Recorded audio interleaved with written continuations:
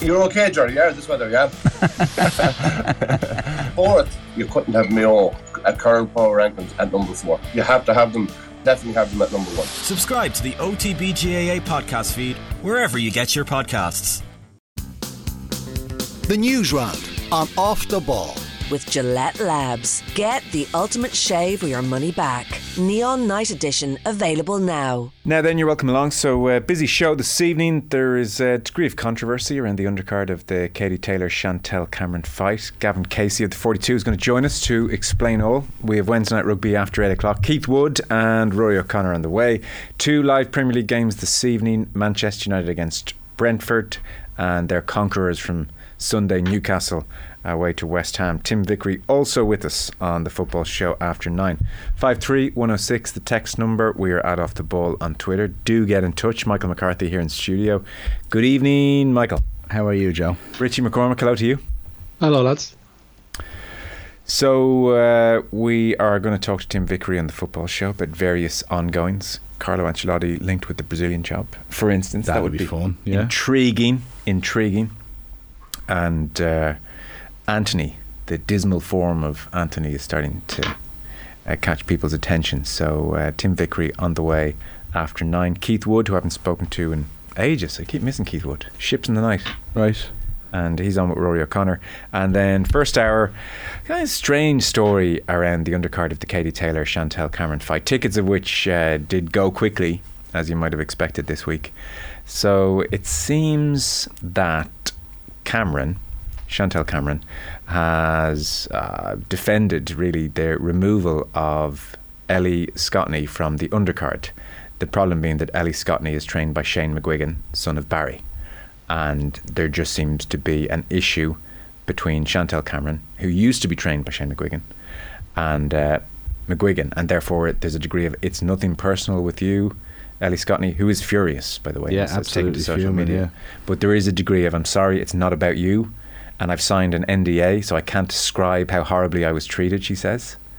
And she has since gone to MTK, and it seems that Scotney and very much her trainer Shane McGuigan are off the undercard. So it's all slightly... It's all very weird, and even Cameron's statement is sort of strange in a way, in where she's kind of like angry at the reaction. And look, I mean, if she's been getting abuse or anything of any kind, of course she should be.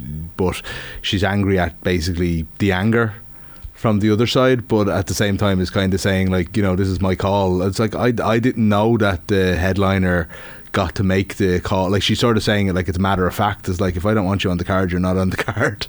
And it's a strange thing to me that the headliner, even especially in, it's not like they're both world champions and it's a unifying fight, but it is on Katie's turf. So even as the away fighter, especially, I'm just surprised she has that much pull, and they're so open to, they're talking so openly about the fact that, like, you know, I'll decide who's on my fights, you know. It may well be all much ado about nothing, but we'll talk about the fight a little bit anyway with Gav Casey, so that's this hour. Has Mick started saving for next season's European adventure yet, says Jason, the Irish Aston Villa fan. We've no time to get into that, I'm sorry. Ushing in Mayo. This is terrible. I'm being completely kind of not you, Aston Villa. Well, there's nothing new there. Ushing. So the thing going around with Villa last night, by the way, quickly was very quickly. Sorry, go on. The thing going around with Villa now is that Villa are 3 points off third place, right? 6 points off third place, right? There we go. And but they're the whole thing is like Villa 6 points off third place, or as Sky Sports would call it, 18 points clear of safety. It's like the bottom of the table starts wherever Villa are, so now it's starting at 7th. That's pretty good. Yeah. Usheen in Mayo makes the obvious but all important statement: it's Masters Eve, which it surely is. Oh yeah, it surely is. Saw the dinner picture. What a crew, Joe, with their green jackets. My God, that is a big pile of conservative men. Needs an injection of youth, that grouping, doesn't it? Well, it's okay that the former winners are old, I suppose. No, I wouldn't hold that against them. We have been recording Golf Weekly episodes to beat the band. So this afternoon it was Gary Murphy. And Gary Murphy's an interesting perspective on the whole thing, because he went to college in Augusta. Okay. So he knows the town very well. He got to play the course once, and when he was 19 on a scholarship, and he was telling us about the experience, and it was super interesting. And we were, did you go allowed into the clubhouse afterwards? And he was saying, yeah, we got to have lunch in there afterwards. There were about 7 or 8 of the team, the golf team, and there you go in, and there's George Bush Senior. We chatted to him for a while. It's this kind of a peek behind the curtain. Tuesday. Yeah, taller than you'd expect, said Gary. George Bush. Yeah. So that's all waiting. Augusta's a strange one. Like, it's funny you say, like, he'd know the town pretty well. Like, Gavin Cooney is over there, obviously, as you found out lamentably on the show when he was on with us. But he's over there for the 42 all week, and he's been putting up kind of pictures here and there. And one of them was just like a Hooters on the side of the road. Like you'd see in any kind of like suburban road in main road in America. These kind of like road stop kind of like joints, as they'd call them over there. It was like a Hooters, and I was like, that doesn't feel very Augusta-y. And it's like, of course this place is more than the Masters and Augusta National, but certainly not in my brain. The town is obviously famously average, and it's very much a case of... See, not famously, never, well, I mean, to me anyway, like Augusta would never register with me anything other than like the Masters. So you just think of it as the golf course, and then every now and then you see it popping up on like John King's Magic Wall or whatever during the American elections. Well, the word even used by Gary today was dilapidated, right? Like very poor, and very much along racial lines as well.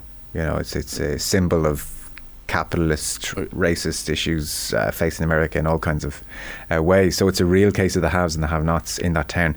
But he had loads of interesting tidbits I hadn't realised. So, for instance, I was asking if there's a sense of resentment in the town. They've got this thing and then this very average town. And he was saying, no, not at all. It's like, it's a massive celebration. There's a great sense of pride in it. It coincides with spring break, so there's a party atmosphere. And you'll remember there was Eisenhower's tree at Augusta because President Eisenhower was member, loved it, had a desk in the clubhouse, he was there so often. He passed a law which still stands that you can rent out your house during the tournament tax free.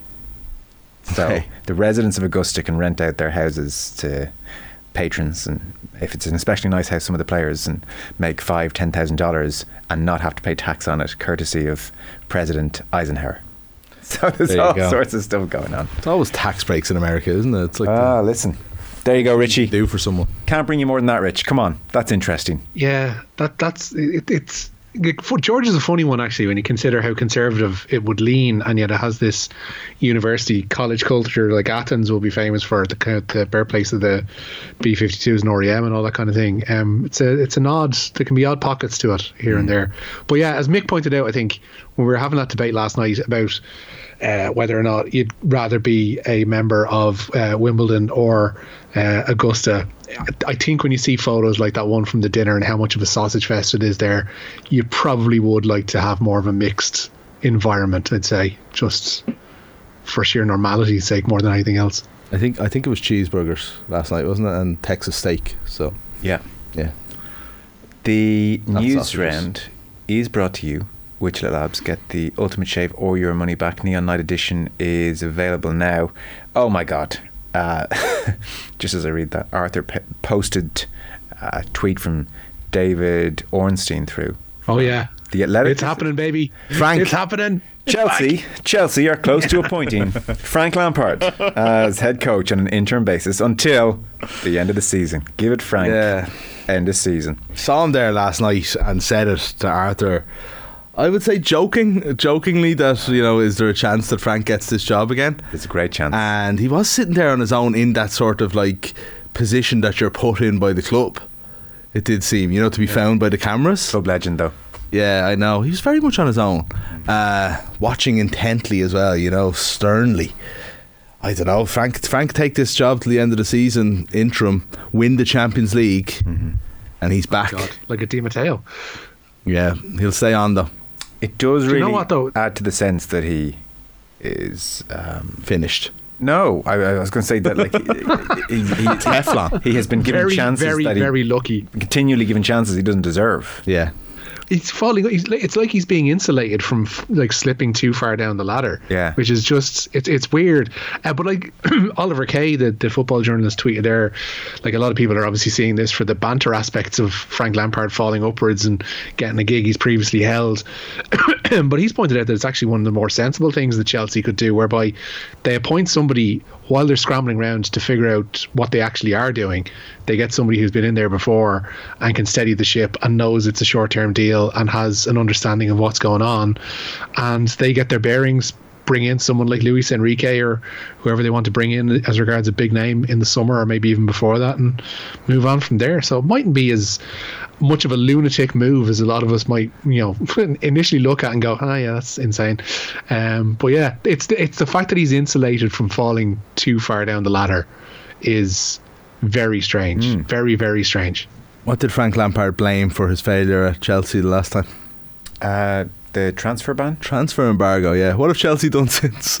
You've enough players now, Frank. Come on. Right, Frank, right. Pretend you've bought, you've got 600 players to choose from. Just go pick a squad out of that and go and get us into Europe, baby, or win the Champions League. Now that I think about it more, I would have said the defining aspect of Frank Lampard's tenure at Chelsea, transfer ban aside, and Tammy and the boys having, some good times, and to be fair, he brought through Mason Mount. But the defining aspect of Lampard was, it looked like the squad made no sense.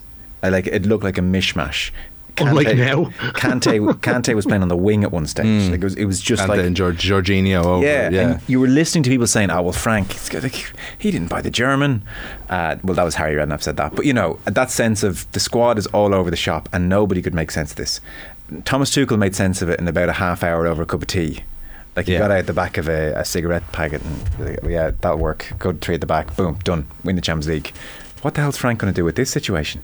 If he couldn't unravel the previous 5 minutes of Tuchel's time mess, how's he going to sort this out? I dare say he'll probably do a better job than Potter was doing at the end, which was a back three of Reece James, Koulibaly and Cucurella, which played against Villa last week. That was their back. That was the central defender. Potter got a bit scrambled as manager. That was 2/3 of their back three last night. To be fair, it was only Fofana was at the right hand side of defence, and makes a little more sense. Reece James is pushed forward. Can't have Reece James, but it's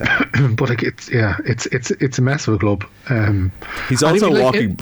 He's walking back into a club that have made 400,000 signings since he left, but still are stuck with Kai Havertz as their only striker. Yeah. Well, it's TBC, so that's the latest reporting from The Athletic there is Chelsea are close to giving it to Frank. I really hope so. Till the end of the season. What are the negotiations like there, by the way? What are, did Frank, we'd like to maybe, yes, is ask you about coming in as, absolutely, coming in as interim manager. That can't take long, that conversation. I'd say it's just like Frank's let's call it an even 3 mil grand, done, go. So Premier League. We're talking about people in such false lives so far tonight between Augusta and Frank Lampard just taking his casual 3 mil off Chelsea. Well, I don't know if it's actually 3 mil. I know, but it's probably more than that.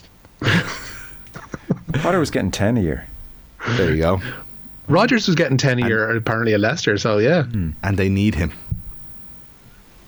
They need Frank. Oh, do they? So Frank will say, and his agent. You came to me, mate. Yeah, okay. So let's start with the football this evening, Richie. It includes Manchester United after genuinely an abysmal showing at the weekend. Yeah. And they haven't been great in their last 2 Premier League games before that either, which included, of course, that 7-1 in Anfield. But they're looking to get their hunt for a top 4 place back on track tonight. They're without a win in their last 3. They entertain a side who thrashed them 4-0 back in August. That is Brentford. United must have been listening to us the other night, because they have indeed dropped out Weghorst tonight. Jadon Sancho comes into the starting 11 for them. David De Gea is in goal. A back 4 of Diogo Dalot, Rafael Varane, Lisandro Martinez and Luke Shaw. The free scoring Scott McTominay is in midfield alongside Marcel Sabitzer. Sabitzer, Jadon Sancho, even Bruno Fernandes and Anthony are in behind Marcus Rashford. For Brentford, one change for them. It's at right full. David Raya is in goal. In comes Mads Roversland on the right hand side of defence. Pontus Janssen, Ben Mee, Ethan Pinnock and Rico Henry make up the rest of their back five. It's an all Danish midfield of Christian Norgard, Mikkel Damsgaard and Matthias Janssen, with Ivan Toney and Brian Mbeumo up front. Newcastle are looking to build on Sunday's win over Manchester United. They go to West Ham.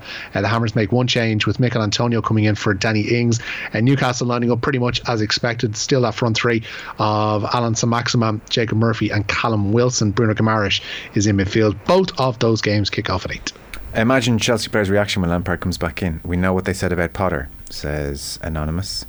There's still the fact, though, that Frank Lampard was Chelsea legend, Premier League legend. You know, it does still stand to him somewhat. Somewhat, yeah. In terms, they're not going to be just making jokes about him, you know, I don't think, anyway. Or Googling him. Certainly not, no. On me describing Augusta, the town, as famously average, somebody asks, where is Ireland's Augusta? Don't answer that. Thanks, you're protecting me. Yeah. Killian and Dublin makes the more important point. Feck it, lads, I'm all aboard the Evan Ferguson hype train. What did he say? Thurles.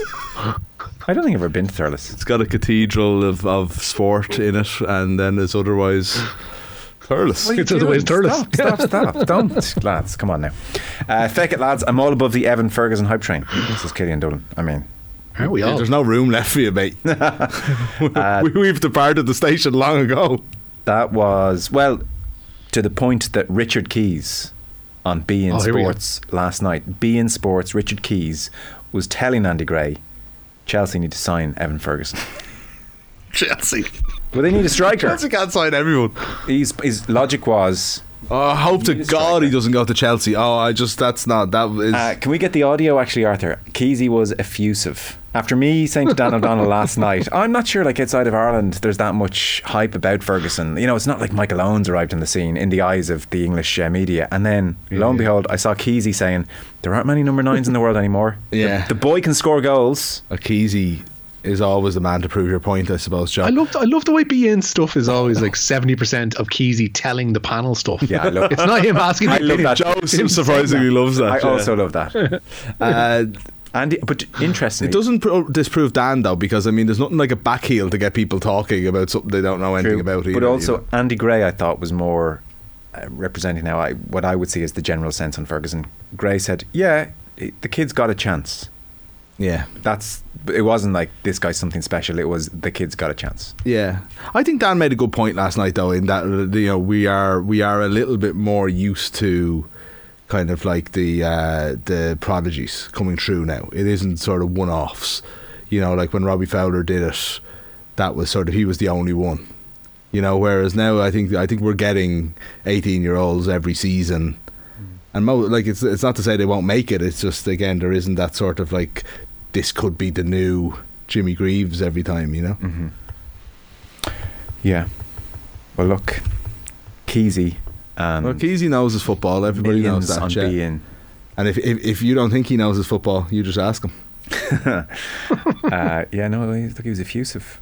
Jason McAteer was on the panel as well. He didn't voice an opinion. It was. They probably don't know that Evan Ferguson's Irish, let's face it. Or they probably don't remember that Jason McAteer's Irish.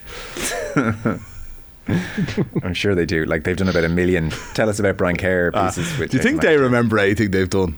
Keys and Gray? Yeah. What do you mean? They'll do that and then they're like, that's it, right? What's on tomorrow's running order? I don't know. They're forward-looking folks, you know. Come on now. So Keysy got a memory like an elephant, Mick, as we all know. Liverpool are taking on UEFA legally. Yeah, lawyers acting on behalf of Liverpool supporters caught up in the chaos at last season's Champions League final have formally filed almost 900 claims against UEFA. An independent review concluded in February that the governing body bore primary responsibility for what almost led to what was called a mass fatality catastrophe at the Showpiece game in Paris last May.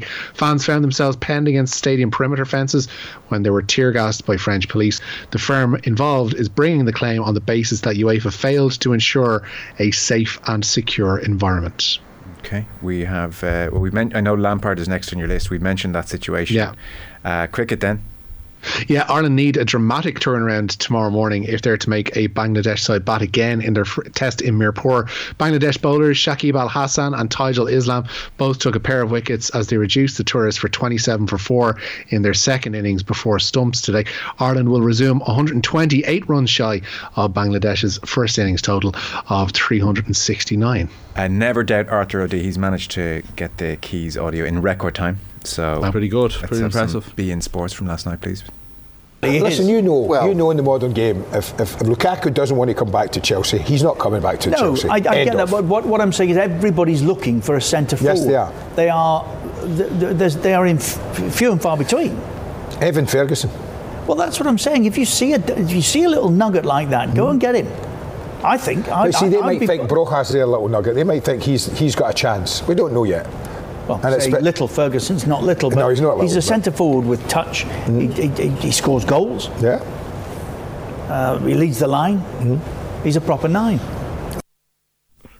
He's got pace, power, accuracy.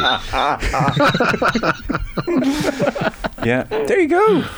Making waves, Evan. Well, was it Gray that mentioned him first, or had he already been talked about? Oh, I got the impression there it had been discussed. It was mid-conversation. It was almost like, I think Lukaku might have been a slight tangent, and they were going back to Ferguson. I think one of the more charming things on Twitter over the last 24 hours, and let's be honest, there isn't much competition, but have been videos of Evan Ferguson from age about 7 up scoring the exact same goal. Oh yeah, numerous teams. Dan showed me one last night in the under 17s. It was during COVID. Yeah, it was a final anyway. In the under 17s. News. Yeah. Have you seen the one he scored when he was 12? Right. Okay. Same exact goal again. I think it was like pretty much a DDSL representative team against Everton. Right. On some kind of Astro pitch. I wonder was it out at the AUL complex. But regardless, it was exactly the same goal as a 12-year-old. Yeah. And then he did it for Bowes at 17. Do you know? So I was saying to Dan last night. So it's been described as an instinctive finish, which it really was, because it was weighing up the circumstances. Ball here, I'm at this spot. That's the angle. That's the best thing to do. Did it? But I would have said he instinctively weighted up so quickly. He was also very considered and relaxed and knew what he was doing really early. Yeah. And then he doesn't lose his mind when he scores. No, he definitely doesn't. He trots away as if to say, yeah. I score. Just doing my job. 20 minutes into this game here, we're 1-0 up. Yeah. Score Premier League goals. It's just what I do.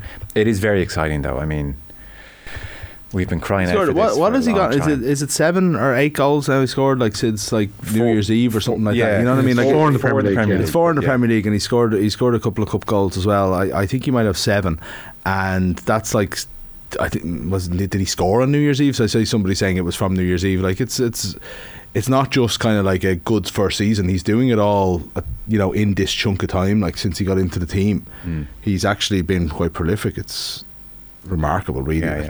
It's so exciting.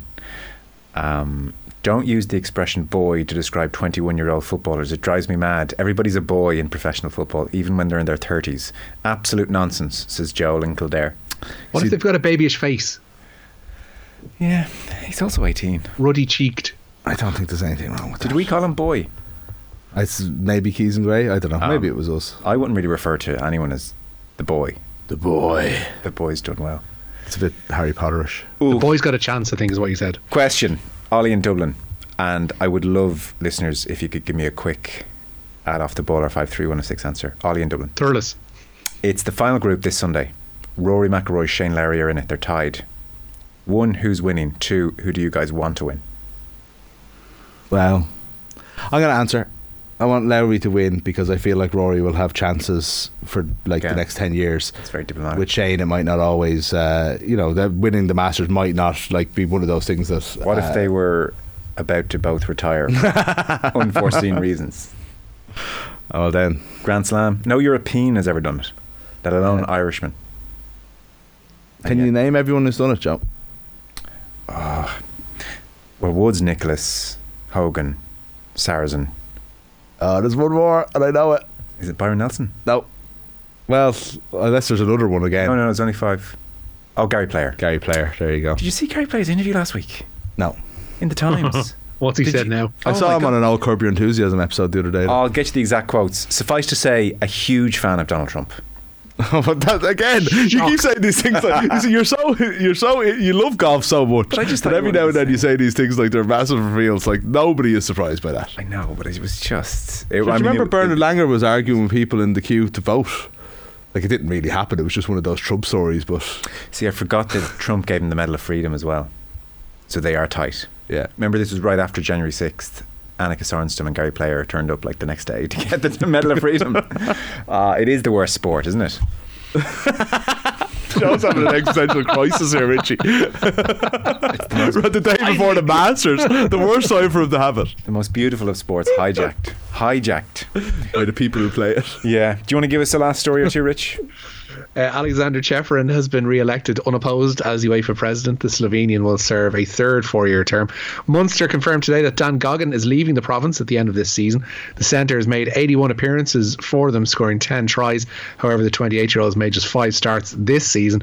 Munster say Goggin is leaving to play abroad, and it's believed that he's bound for Australia. Ulster's busy week of contract extensions continues apace. Hooker John Andrew, prop Callum Reid and versatile back Aaron Sexton have all signed fresh 2-year deals. Okay. English Rugby have conducted an investigation. Yeah, and it's claimed racism has been experienced by players at all levels of elite rugby in England. A survey by the sports governing bodies found there was a culture of stereotyping in the men's, women's, national club and academy teams. The RFU, Premiership Rugby and Rugby Players Association there have published an inclusion and diversity plan to address those issues. And one last one. We'll keep an eye on this evening. Ken Doherty trying to get into the World Championships. Yeah, a couple of hurdles still to jump. He's resuming 5-3 up on women's world number 2, Rhiannon Evans, in their World Championship qualifier this evening. The first to 10 will play Hamad Maya in the next round. Fergal O'Brien ended this morning's session with a 6-3 lead over Liam Davies, while the 7-time former champion Stephen Hendry trails his ex-wife's nephew James Cahill by 7 frames to 2. Wow.